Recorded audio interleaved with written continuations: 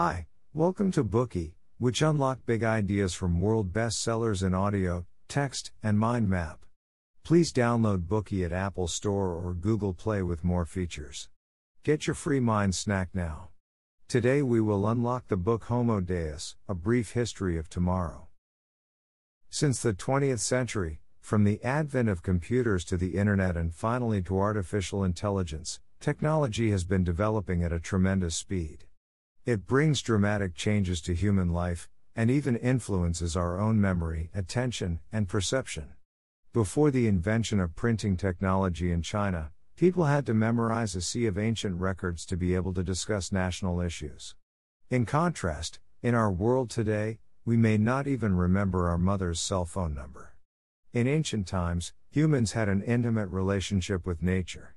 They worked according to the sunlight. To avoid being harmed, they had to be vigilant and focused all the time, listening attentively to the rustle of grass in case of poisonous snakes. They paid close attention to the smell of the wind to judge if there were any fierce beasts present. They must fully concentrate when foraging for mushrooms to avoid poisonous ones. However, nowadays, we are no longer sensitive to all these things. We have turned all our attention to the wonderful virtual world, because technology can help us solve most of the problems in our life. Before we realize it, technology has become the most important thing that dominates our life. However, while enjoying its numerous benefits, will we encounter unprecedented challenges with the expected prevalence of biotechnology, artificial intelligence, and big data in the near future?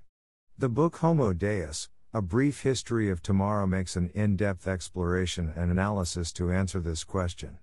Backed with substantial evidence, it boldly conceives the future of human destiny. What's more, it meditates on issues that we barely think about or have no answer for, guiding us to boundlessly imagine our future. This book has received tremendous positive reviews from the public, and was included in Bill Gates' summer reading list. It is also highly acclaimed by many leading newspapers and magazines, including The Guardian, The Times, Financial Times, and New Scientist. The author of this book, Yuval Noah Harari, is a historian. This young geek earned his doctoral degree from the University of Oxford. Apart from this book, he also published 2 global best-selling books, Sapiens, A Brief History of Humankind, and 21 Lessons for the 21st Century. Both bookies are available on our platform. Without further ado, let's deconstruct the book in the following 3 parts. Part 1, Yesterday, Homo sapiens conquered the world. Part 2, Today, Homo sapiens are giving meaning to the world. Part 3, Tomorrow, Homo sapiens will lose control of the world. We will start with the first part, Yesterday, Homo sapiens conquered the world. The author argues that in order to understand and predict the future, we should first look back, so as to understand how humans have evolved and conquered the world step by step. Human beings initially depended on hunting and gathering for survival. At that time, humans treated animals and plants as creatures equal to themselves. Even though they went hunting in order to survive, they still had to compete with other animals. Sometimes humans won, sometimes they lost. It was a fair game between humans and other species. We can still see a similar kind of animist worldview in some hunter-gatherer communities that have miraculously survived into the modern age. For example, the Nayaka people who live in the tropical forests of South India would talk to animals when they're gathering fruits in the forest. They would say that they were just coming to pick some fruit and not to hurt the animals. One time, a male elephant killed a Nayaka, forcing the Indian Forestry Department to initiate a capture operation. They asked the Nayakas for help, but the Nayakas refused. They explained that the elephant killed a person, because he witnessed his partner being taken away by officials from the Forestry Department. They believed that the anger of this elephant was the same as that of humans. As such, the elephant's feelings were understandable, so he shouldn't be punished. However, in the advent of farming, the coexistence on equal footing between humans and animals was completely disrupted. The agricultural revolution gave birth to a brand new life form, domesticated animals. After many generations of being raised and bred by humans, domestic animals have become the second biggest animal group on the earth next to human beings. As such, evolutionarily speaking, when compared with wild animals, domesticated species have achieved unparalleled collective success. However, this achievement has come at the price of the individual's suffering. What do we mean by this? What people often fail to realize is that animals also have various physical, emotional, and social needs. British psychologist Harry Harlow once did an experiment. He separated infant monkeys from their mothers shortly after birth and raised them elsewhere. As a result, he observed that those infant monkeys who received no maternal love suffered from serious psychological and social problems, and grew up to be neurotic and asocial adults.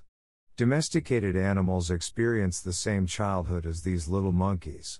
Not only are they often separated from their family members, they are also kept in small and narrow cages.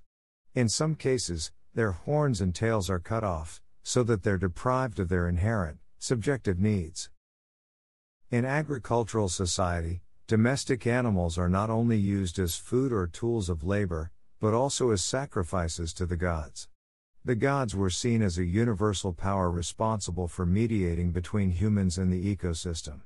They would bless and protect humans and ensure favorable weather and a good harvest.